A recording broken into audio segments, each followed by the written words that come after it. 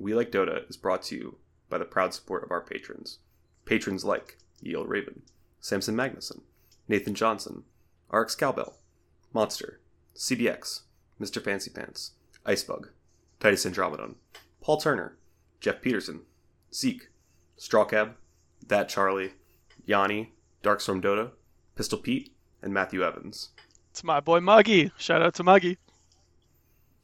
If you would like to join the list of patrons, please head on over to the links in our Discord or at WeLikeDota.com and follow the links to the Patreon. We Like Dota, episode 399 starts now.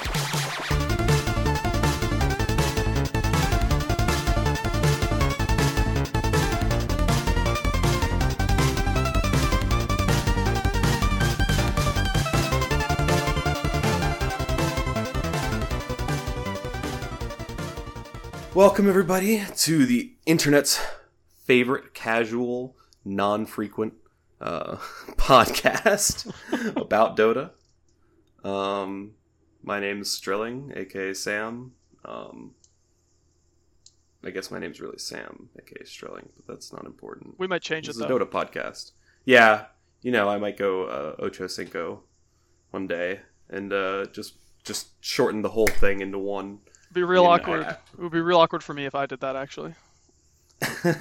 Yes, and we have today with us a special guest, Sweet Poo Magoo, as he's known in the We Like Dota League, or Math, as he's known amongst friends online. But we're gonna change it to Sweet Poo Magoo legally. I think it just rolls off the tongue. So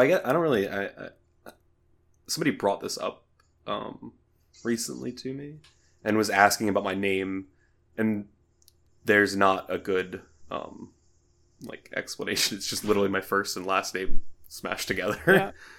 So it's very boring. I feel like I am not the person to have a creative name like Sweet Poo Magoo.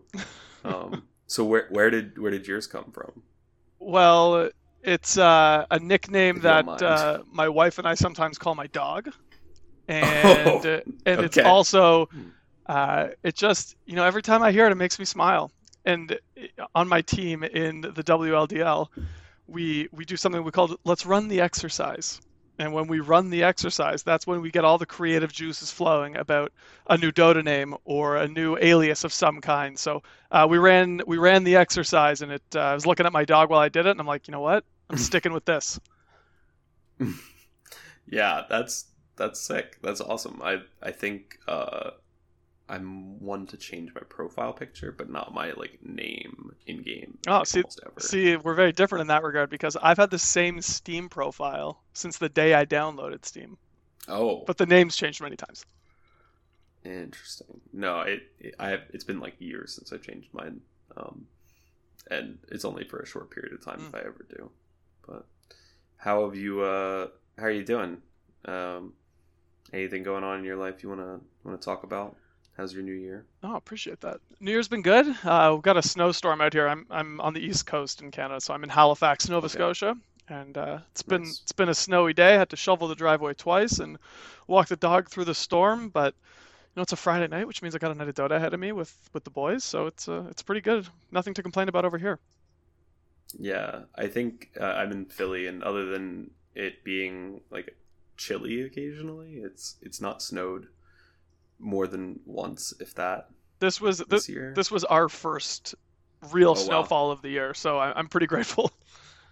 Yeah, no, I seriously think it will be until March until we get snow. Okay. And then we'll get hit with a big one for some reason because Philadelphia does not have an actual real weather pattern to speak of. It's just whatever it feels like every week. Ah, see, I didn't know that. Most things I know about Philly is Kyle Lowry because he's a Canadian boy for me. I did want to bring up, since we talked about the new year a little bit and we're on the topic of Philly. Do you know anything about the Mummers or the Mummers Day Parade? I've never heard that term in my life. Okay, so in Philadelphia, there is this specifically South Philadelphia, which is where I live. Born and raised? No, God, no. No, I just moved here in August. I've been in Philly for 6 or 7 years, something like that. Because I think there's I a had to I think there's a move out little TV bit, but there's a TV show I think that starts with in South Philadelphia, Born and Raised. yeah, it's west, but Ah, that. see, that's embarrassing. That's on me. That's So, embarrassing. so the thing that's funny is that I've been to the park where that like intro is shot for Fresh Prince of Bel Air. Amazing. And it's in Francisville, like basically center city almost. Okay.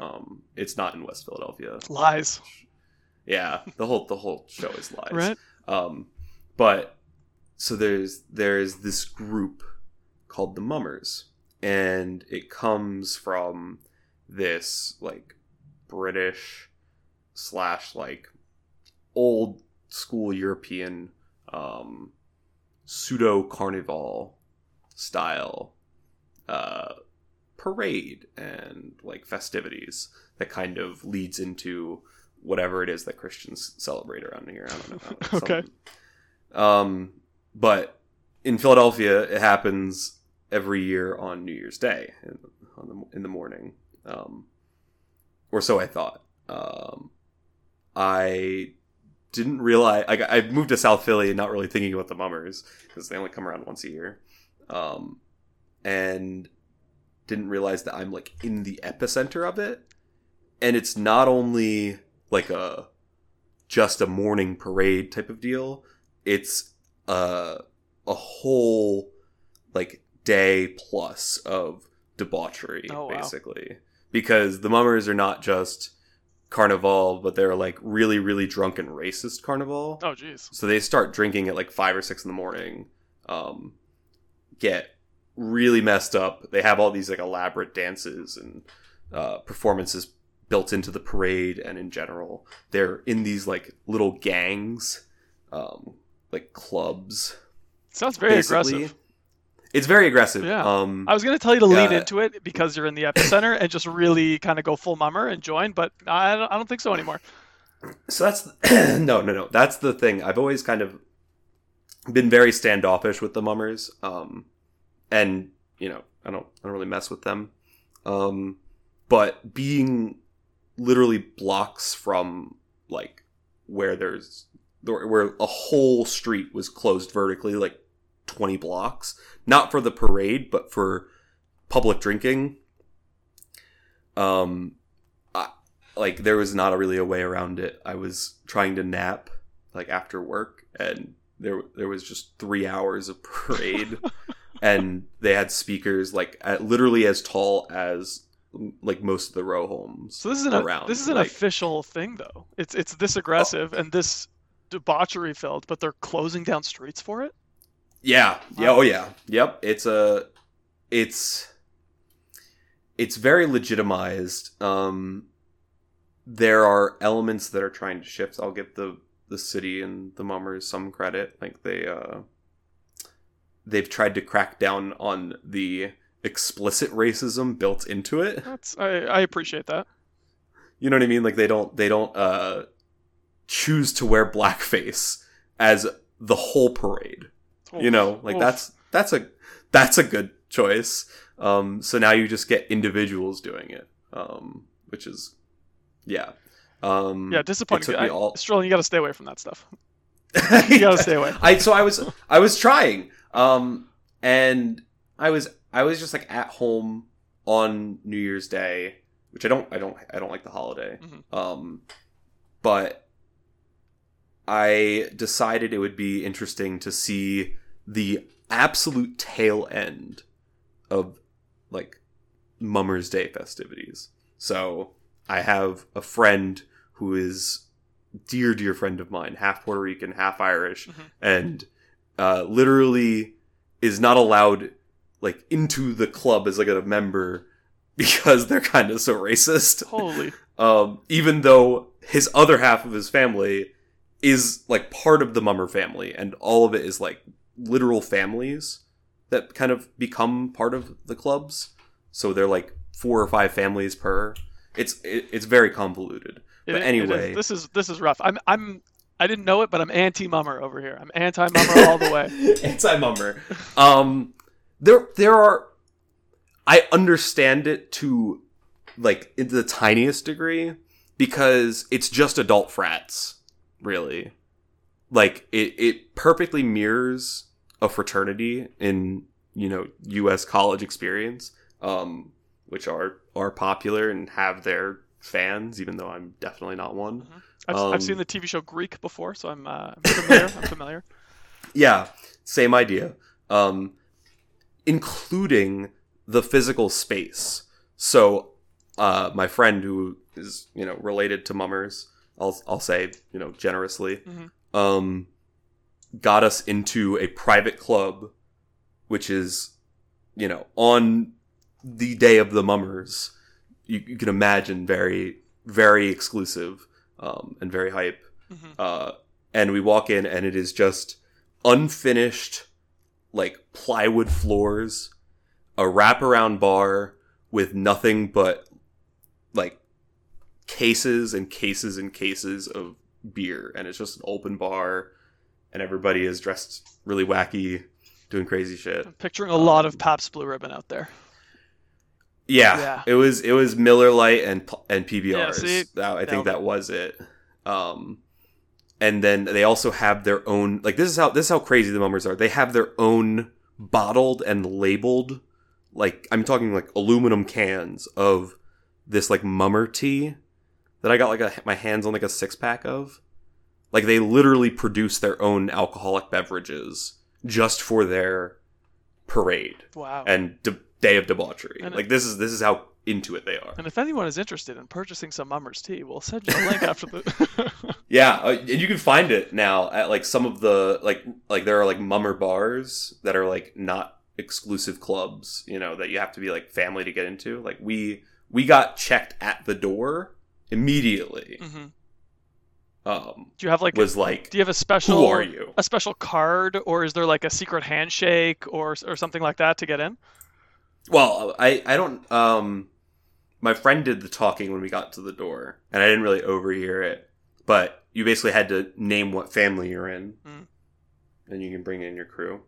And then we got in there, and we just immediately, you know, the racism was off. It wasn't tuned up enough for them. And so within a minute of being in there, somebody came up and asked our friend Eric, who looked like the most competent of us, I guess, to name 3 active members. Just like that. Like, do it now or you were gone. That's intense. Not only did they do it, but then their aunt rolled over and was like, whoa, what are you doing here? Trying to kick my nephew out? Like, come on. Oh, wow. Well, save the day. Yeah. Anyway, the Mummers are crazy, and now I've got to deal with them once a year. At least. I don't know. It sounds like you might have a way in. You might be a low-key Mummer in the future. I don't know. Oh, God, I hope not. I hope not too, Sterling. That'll be a route to go down. I hope I choose the other route. I don't know. You just get to the fork in the road in life, and you're either a Mummer or you're not. That's what they say. I've heard them say let's go over to the We Like Dota League and talk a little bit in depth about some of the series. So, what is your current standing so far in the league, and how do you feel about it? I mean, you're part of the Pups Pals stack. I am. Yep, part of the Pups Pals. What were you saying? This is a new stack to We Like Dota. Kind of. It's kind of a new stack. Relatively. So we did it. We were here last year, but we went by a different name. We were Pincho Zuchi, aka Team PZ, last year. I do remember PZ. Yep. We did pretty well. It was a fun season, a great season. However, I have an old 5-stack. We go back so far. We've been a 5-stack for about 10 years. And we couldn't get 2 of our 5-stack to play last year. But in seeing all the fun and seeing the next sort of bringing the competition to the next level and all the league chat that we had going on in our group, they got jealous and they wanted to join this year. So it was super exciting. So unfortunately, we lost to critical and amazing team members, Bananas, aka Super Nintendo Chalmers, and Grazing. We lost them and we replaced them with our traditional old school 5 stack, and we formed a new team called the Pups Pals, which is named for our, once upon a time when we used to have LANs and play Dota till the wee hours of the morning. We had a lot of Popeyes chicken, so it was named in honor of that. I was wondering what this logo was, and I didn't know what it reminded me of, but now I see the Popeyes, like, orange Yep. Oh, yeah. it, and all. Oh, my God. Yeah, once you see it, you don't unsee it. Popeyes that shit, though. Oh, it's so good. It's so good. It's so cheap. I love it. Oh, yeah. It's real tasty, and it's been the hardest part, if I'm being honest, about moving. I used to be in Toronto. I left Toronto. I moved to Halifax. There's only one Popeyes in the whole city, and it's far away, so it's been tough. No. That's awful. Yeah. So this first series, this Looming Fruit series, I caught a bit of game 2, I think. What were your thoughts? And who does the drafting on your team? I do the drafting. Okay, cool. So this first game, it was talked a bit about in the Discord and on the cast, I remember. But you first picked Lina, which has been one of the more popular first pick choices of the league, and I think especially in the upper bracket, the Kaya division, and I think in the Sanj division as well, which you're in. Yeah. Lina's just super broken right now, or at least it feels that way, and because the hero's flexible enough to either play in the mid or in the 1 position. We actually have three different people that can play Lina on our team.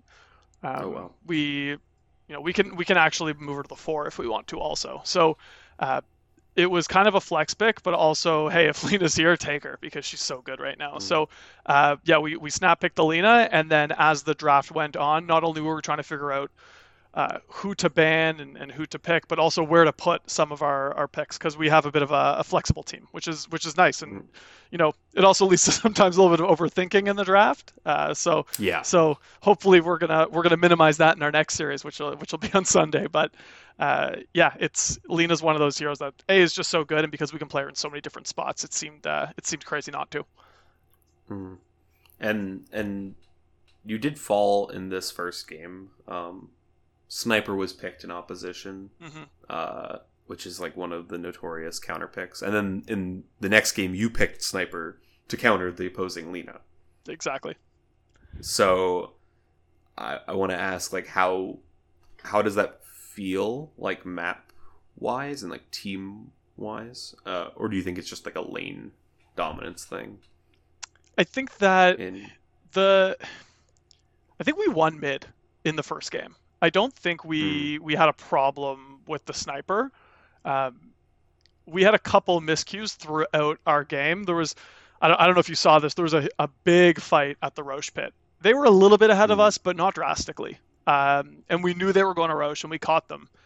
And right as we did that, we had a drow on our team played by Muggy. He did his arrows into the pit, and he must have been like 2 units short. Like it felt like it was like 3 millimeters off, and they didn't hit. And right before that, I was Witch Doctor, and I threw the Death Ward into the pit from outside the pit.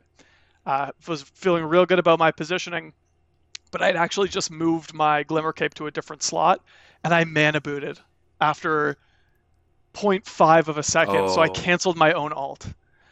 And once we lost that fight, and I think we either got 5-man like team wiped, or maybe we lost 4, and then they got Roche. We're like, okay, this game's over. Like it was, at the 35-minute mark, it was a close game. They team wiped us and took Roche, and then they just kind of went up, and there's nothing we could do from that point on. So given that we won the lane, we felt pretty good about it, but we just weren't moving around the map as much as we liked. We felt like Lina's really turned into a farming core more so than being too mobile. And then going into game 2, and they had Lina, we thought, hey, if we're gonna sort of lean into this farming thing and not be too mobile all over the map, and we know that Sniper's the counter, let's just lean into that, and let's have a big Sniper and see how we can compete in the second game. Yeah, I think one of the things I've noticed in like seeing this Lina Sniper matchup play out,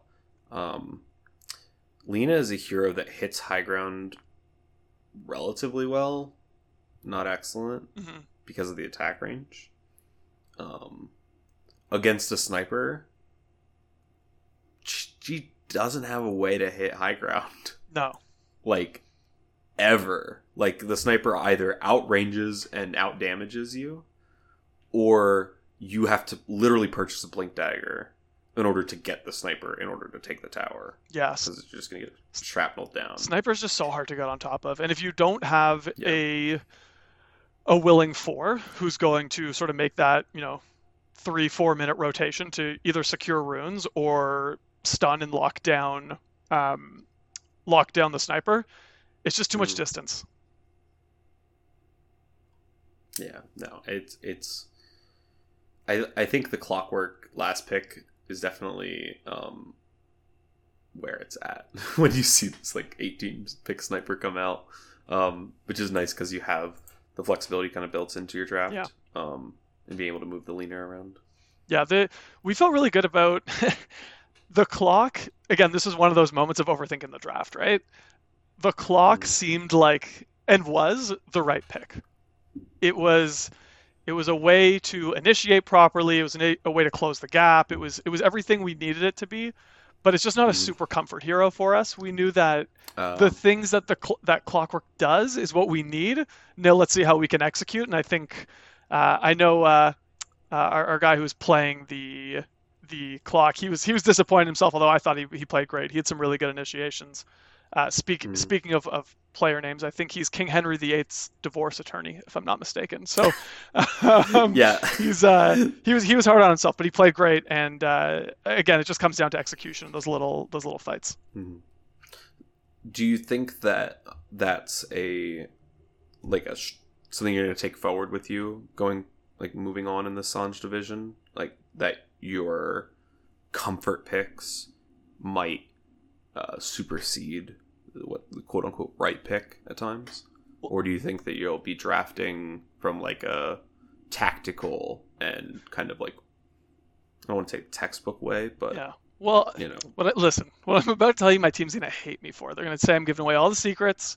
Okay, yeah. You don't, and I'll say that you don't have to reveal any information you don't want to. No, I'm going for it. I'm gonna reveal my secrets, and then we're still gonna beat the other team. That's how confident I am. Right.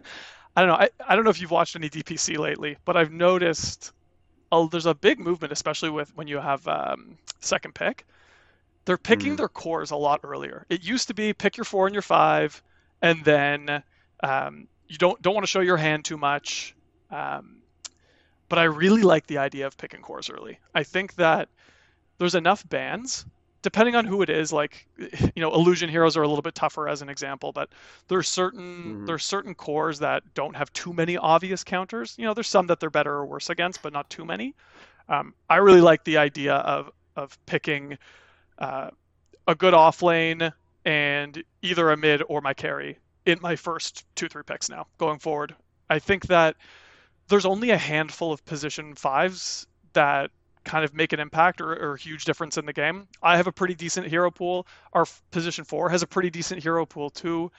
And there's no sense in, it's almost like a waste of the pick. Like you're letting the other team ban out what should be the win condition heroes.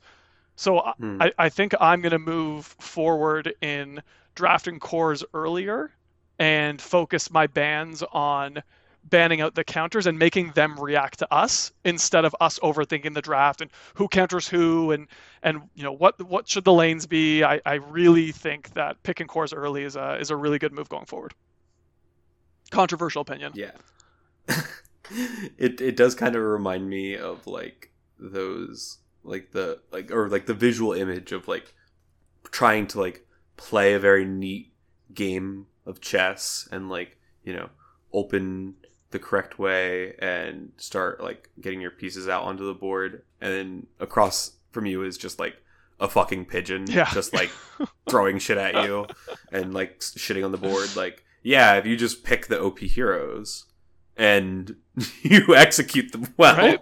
You feel comfortable on them. I just like, why not? Like why do we got to big brain this thing? Like if we have someone that is hypothetically, I'm just gonna pick a rant. Let's say PA, because no one's playing PA anyways.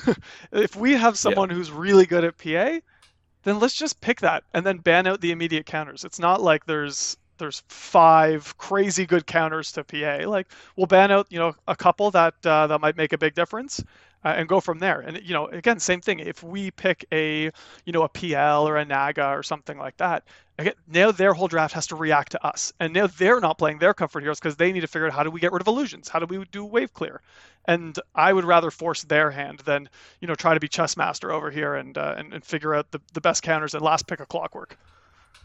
Yeah. No, I feel that. I think that I'm definitely one that overthinks the draft a little bit too much and tries to get cute with it. Yeah. I think for me, and something that I borrowed a lot from professional teams is the idea of having like consistent opening, especially if it's like a relatively stable meta or like you're not expecting a patch. Yeah. Just kind of going to the same 2 or 3 openings, and knowing what bans precede those, both for you and for the enemy, to like kind of enable that, is like a really, really important thing that I think that young, I don't want to say young, but like newer drafters kind of need to become comfortable with, because if you look at, you know what I mean, your picks, and you have a combination of, or really a permutation of 5 heroes out of a pool of like 120 roughly, the amount to prepare for becomes insane. And not that you can really prepare for every single, team matchup and lineup, but to simplify things, if you only have to think about 3 to 4 picks instead. Yeah, I like that. I like that. And I think knowing your team's play style also matters, because often you can think that you can look at Dota and say, this is what's happening in the meta right now. These are the OP heroes, and this is how people are playing the map. But if your team isn't playing that style, or are still working to become the team playing that style, if you're farm heavy, if you find that rotations are few and far between, or maybe you really want to set an objective of taking over the enemy triangle by X minute, picking around your play style and drafting around what's actually going to happen, I think makes a really big difference. And knowing your timings too, right? If you can get a Blink Axe or Centaur or something like that in the first 12-13 minutes because it's a comfort hero and it feels good, then you can play around that timing, and then you can draft around that timing. So it's almost like this level of like team self-awareness that can go into the draft too, and that's why, again, you pick the course first, and you eliminate that getting too cute with it, and just know that, okay, here's our, I really like the idea that you just mentioned of kind of having a couple consistent openers and then drafting around that. I think that's really good advice for a new drafter. And like just kind of perusing the games you've played, you have you have a series coming up this week against who? BBA. BBA. Okay. Do you is there any specific prep that you've done to get ready for that series? How do you feel like you match up? I feel like we match up pretty good. I did a little bit of research. I like to just do a quick perusal of all of the Dota buff profiles real quick. They got a couple really skilled players. There's a bit of a drop off, I think, at some point. It looks like they have a new player perhaps on their team, but he's been playing a lot lately, and I'm excited to play with him. I think one thing I saw is that their highest MMR player is actually, who plays carry on their team, actually typically when he's in pubs is playing support roles. I thought that was super interesting. So that guy's gonna have good game knowledge, and I'm excited for that matchup. So that's sort of the extent of the research I've done. Took a look at, are they playing a ton of different heroes, but that's sort of the extent of it. I think that this is going to be the first time where I go into a draft and I'm really thinking about us more than thinking about them, and making sure that we have what we want and make them react to us. Yeah, no, that makes sense. I think that's like, I think it's a good litmus test or like team comfort and like how you gel. Like if you're able to just kind of pick what feels comfortable and natural to you, and it all kind of comes together. Yeah. Much better than like a prescribed route. And we did that. We did that in game 2 in our series against Looming Fruit. We picked a lot more comfort, even though there was some overlap still. And that hey, we took the W, so that worked out for us. Yeah, I'm just looking casually through like BBA's matches, and it seems like they're picking a lot of Shaman. Mm-hmm. They picked Drow as well, which seems like you've also liked. Is there any standout heroes in the We Like Dota League that you think are worth a mention? I see Witch Doctor pop into quite a few games, and as a Witch Doctor player myself, that's certainly one. Yeah, it's been banned every time against our team see? because Lilith is just like sick nasty on it. Oh yeah, so I played it in game 1, and then I choose to believe that they respect banned it into game 2 against Looming Fruit. So there was Witch Doctor seen quite a bit. Lena's everywhere, a lot of sniper. Definitely seen a couple Drows. Bananas likes to play his Timber, which he's great at, and I think there would be more. Like Razor's just everywhere right now in pubs, right? And so I think Razor, Shadow Fiend, those are a couple bands that, if soon as someone sort of forgets and slips their mind, they're going to be in every game. Razor's everywhere right now. Yeah. Razor, I feel like is not a hero until like 20 minutes, and then is just the scariest hero. Yeah, it's on the map. It's so annoying because Razor just doesn't dominate or win a lane typically, in my experience. And then you think to yourself, okay, it's been 15 minutes. We shut down the Razor. We are going to be good. And then all of a sudden, 25 minutes hits, and he's got the Bloodstone, and it's like the laning phase never happened. Yeah. No, Bloodstone. I think, like, if we're talking about Dota in general, my number one on my wish list for the next patch is to get Bloodstone away from the meta. Like, I'm a huge fan of Spell Lifesteal. I like the design of Bloodstone. The numbers are like twice as much as it needs to be. Yeah. Like just cut it down. But that was Wraith Pact 2 months ago, right? Yeah. I mean, something's always going to be on top. Yep. That's true. But Wraith Pact was really annoying because it was something on the ground you had to hit.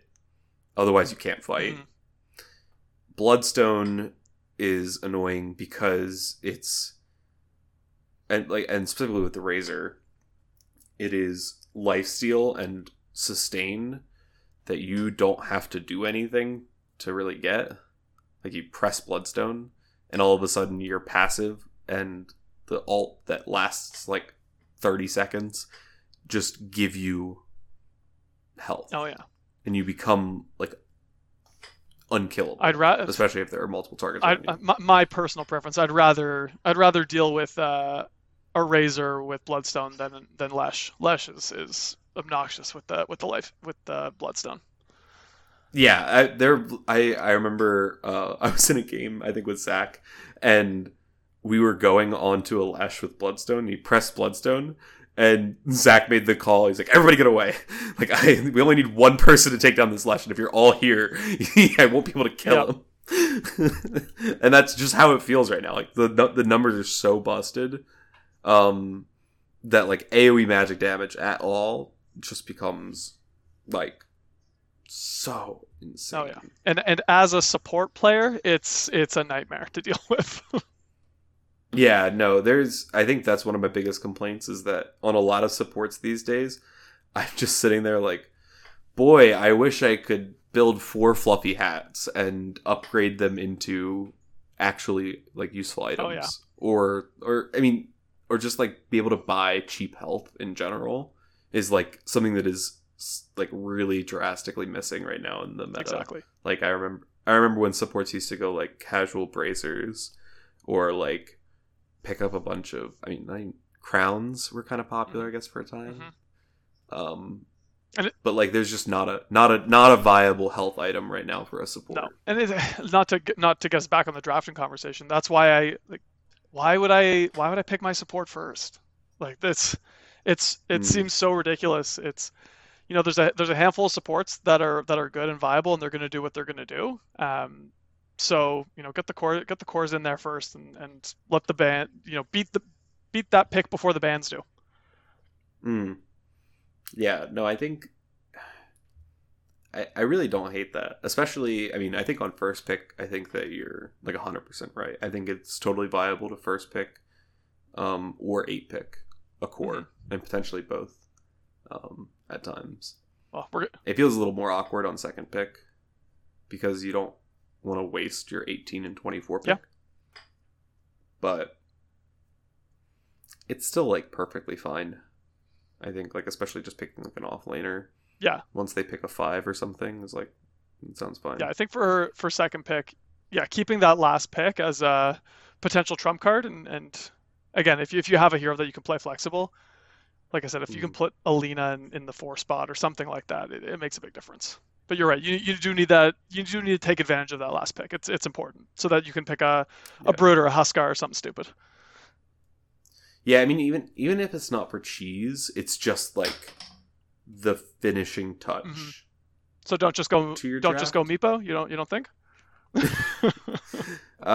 No, I don't think I haven't seen that hero in God knows how long. Actually, the last time I saw that hero, I was playing with, I think, Juvu and somebody else maybe, and somebody randomed it. Oh, that's the worst feeling. and I felt so bad because I just knew that they were not a Meepo player or even close. That I was just like, just swap me it. Like I will. Oh, you played it. How'd you do? I will try to play Meepo. Honestly, like, not awful. Like, passable. I died too many times, but like I was doing the things you're supposed to do as Meepo, relatively. But did you win? Like it's no. Oh. No. I think that's a foregone conclusion for like the first 50 or so games of Meepo. Like I would truly love to see the stats on that, because it is such a game ruining hero if you're not doing like the right things at times, or if you're just dying too much, like you're just worth so much, and it means so much, like every second that you're not on the map doing shit. It's so funny because for me, whenever a random Meepo appears in a pub or a game for me, I have this feeling of sort of like mystery and dread, because one of two things is either happening. Like you either got a Smurf in the game and you're about to absolutely stomp, or the whole game's going to be a disaster and a write-off. I feel like there's no middle ground. There's no like 60-minute close game. The Meepo had a good game but not great, and they won. Like the Meepo's either popping off and destroying everyone, or the exact opposite. Yeah, I feel like past like 2K, I think, is like the break, I would say, where I personally, and I mean in my experience, like don't see many Meepos, especially when he's bad in the meta. Yeah. He's been bad for a long time. He's been bad for a long time, and spammers, like, or boosters, spammers, Smurfs, whatever, they would be playing him where he could. Oh yeah. So now, whenever you see a Meepo, you're just kind of in for a rough ride because they're on some kind of learning curve. Yeah. I remember almost for sure. I remember like over the Christmas break, I can't remember who it was. It might have been like Koikva or something like that. He played like 10 straight Meepo games, and I was just like, "Don't promote this behavior, please, no." So. Yeah. I think I could see Meepo coming back to a meta at some point, but I don't know what the game would look like as a result. Disaster. If that makes sense. Like I feel like if that hero is ever competitively viable past like a last pick cheese, that the whole meta just kind of goes to shit. A little bit. Like I might be wrong, but it would be pretty wild. Yeah, jeez. Let's just hope it doesn't happen. Move on. Yeah, that's our worst nightmares. Yeah, I wanted to kind of throw the ball back in your court. Are there any other series that you wanted to talk about particularly? I watched a good one the other day. I brought up Bananas. Again, a Hmm. former player on my old squad. They had a series. I didn't catch their series their latest one. I saw the one before it actually. It was really good, and they were, there was some lane swap action, and there was some interesting picks there. So that was one I'd love to talk about. Yeah, sure. Um, what was what was their opponent? Just so I can find it on the ticket. Oh, it's Secret Agent Roshan. Yeah, that's right. And they were, was it Greg Boys or was it the one before that?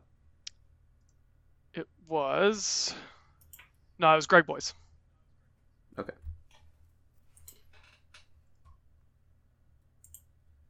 cool.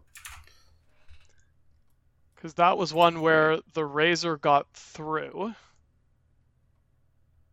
Oh yeah, I did see this razor pop Hmm. up. I like fell asleep to this game the other day.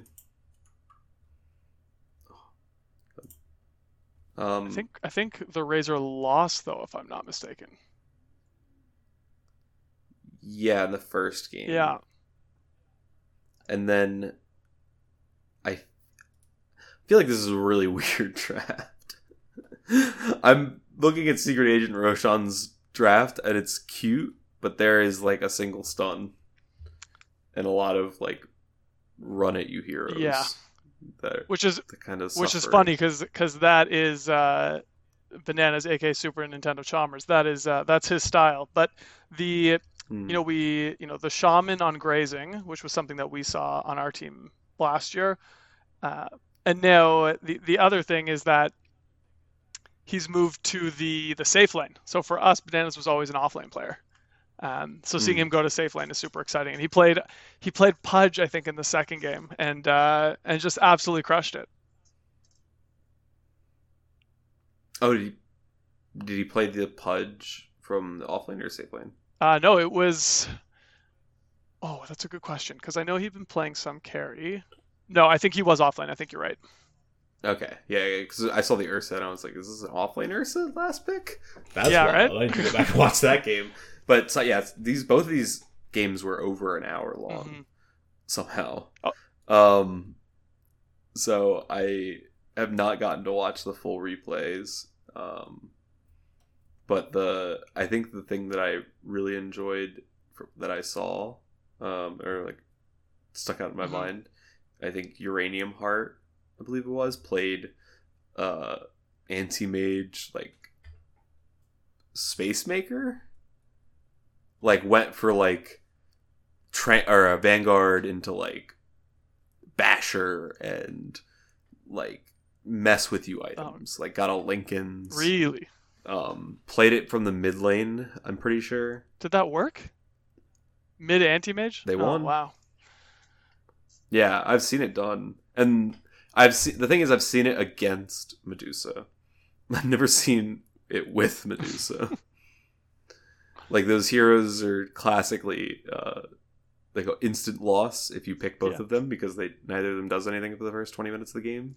But if you can But stall for long enough, yeah, I mean, I think space making AM like the you don't have to go diffusal or whatever, but just like one that gets in your face and becomes hmm, annoying and doesn't go battle fury basically, um, is actually like something that has not been explored enough in competitive scene. I think in pubs it's more annoying or hmm. griefing than it is anything, but there are like really good like niche uh It's always competitive it's moments it's for it. always a grief until it's not, though, right? I mean, I Mm. saw who was it? There was a game yesterday, and I think it was one of the DPC games. Was it the Shadow Demon No, it 3? was the Witch Doctor 3 with the What? IO. So there was just constant sustain and heal in the lane the whole time, and it it Oh crushed. It wow. crushed. That's really sick Yeah. actually. So yeah, the awful. You're enabling thoughts of my core Chen. Don't don't don't make it happen. Yeah, and I think that yeah, you're either that's Dota. It's so easy to just sit back and follow the meta, but the meta has to get created, right? It needs people, it needs Yeah. innovators, Jerax on like OG back in the day, and Earth Spirit and some of the things that he was doing. Like they credit some of these like big brain players for shaping the meta, and then also bringing these crazy strategies. Again, going back to that OG TI win. Like remember when they brought out Carry IO? Like it seems Yeah. like a grief until someone pulls it off. So taking anti-mage and going mid and kind of getting some annoying pesky items. Uh, Again, it seems crazy, but then all of a sudden something like that works, or the other team doesn't know how to deal with it because it's just new and different, and it's brilliant. I hope we see a lot more of that. Yeah, I mean, I think like in recent history, like Carry Pudge was something that was like actually made so much sense, and it's partly on the developers for kind of like pushing the hero in that direction to a degree, but also it's kind of just like a natural evolution, and is what the players make of Yeah. it, right? Like remember all of a sudden Wyvern was getting played mid for a while there with Yeah. Orchid and Witchblade, and yeah, it just takes you kind of have to have a deep understanding of the game and how the items work and how the attributes all stack up. And then you can kind of come up with some of these just crazy ideas. Ricky's a 5 Yeah. now. Yeah. No, I mean that's what makes Dota kind of beautiful in my eyes. Is that it's just kind of like it's naturally fluid and dynamic in nature. But yeah, no, it's kind of been a crazy couple years of meta. Even though it's felt slow at times, like definitely some of the patches have lagged Yeah. on. The creativity of roles and of like farm distribution, I think has been really interesting to watch in the past couple years. Is there anything outside of Bloodstone? We know how you feel about Bloodstone. Is there anything else you'd like to see come up in the next patch?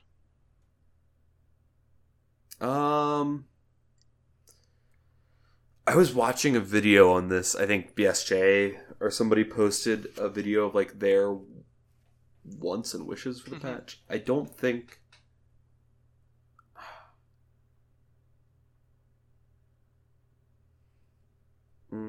I think that he had a good point about XP management in the sense that I think like perfectly split XP, like in the sense that like a creep dies, you get 50% and your nearby ally gets 50% or whatever, or, Yeah. just divide equally. While it makes sense logically and kind of keeps the resources on the map consistent, doesn't necessarily match the idea of like the flag bearer creeps, which are naturally giving like more gold and like kind of creating gold from nowhere. So I wouldn't mind if they played around with that a bit with XP as well. In the sense You're obviously that, like, not a support you get player. 100. You're Sterling. No, I mean I am a support player. I'm thinking about this for supports because there's so many situations. I think, especially in the off lane, I think is where it comes about the most. Where if your core is relatively self-reliant and you are relatively self-reliant but kind of want XP, it feels really bad because you're either soaking XP from your core that you both want, or you have to like leave and find something to do at a relatively low level. And then as so soon it's kind of as soon as you leave, though, then you're going to have a core yelling that their support abandoned them. So yeah, in pubs for sure. It's definitely, and that's I think part of it is that there's not a lot of like, other than Tide, maybe there's not a ton of super self-sustaining offlaners right now. I mean, you got your Centaur and your Axe, Tide, but yeah, you're right. There's not a ton. There's not a ton. Yeah, I just think that like the heroes you want to get 6 on are not all that great in the support role right now. Like for their 6s at least. Or like, ultimates. Because it feels like you can't consistently get to your ultimate by like 8 to 10 minutes unless you win the lane. Yeah, I played a game. I played a game today actually, and I was position 5, and I sort of like just mentally just smacked myself in the back of the head because I just didn't. It was a pub, and I didn't get the tome fast enough. I didn't think about it until like Oh. 10 minutes and 20 seconds or something like that. I'm like, oh, it's for sure gone.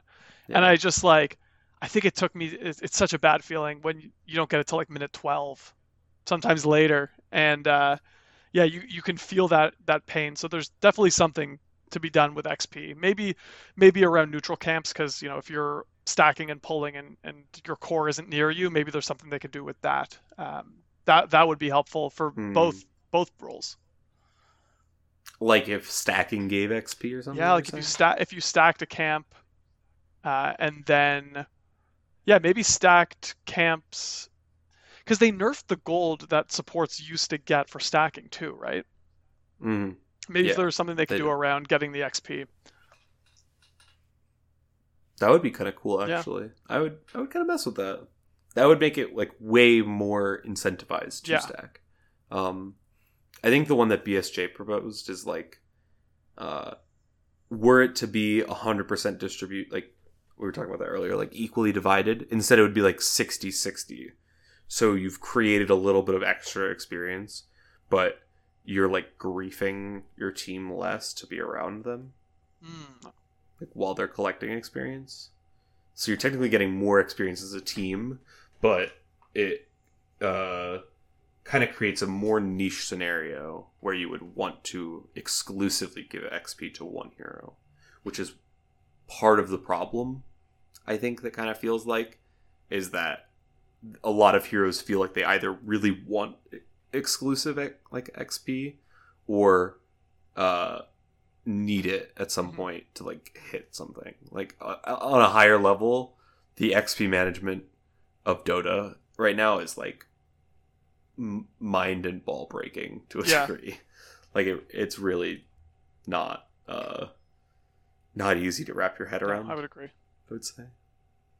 um but yeah, that's like my only big plight in Dota, I would I say, at feel the like it's moment. been a long time um since we had like and nothing drastic, but some type of map change.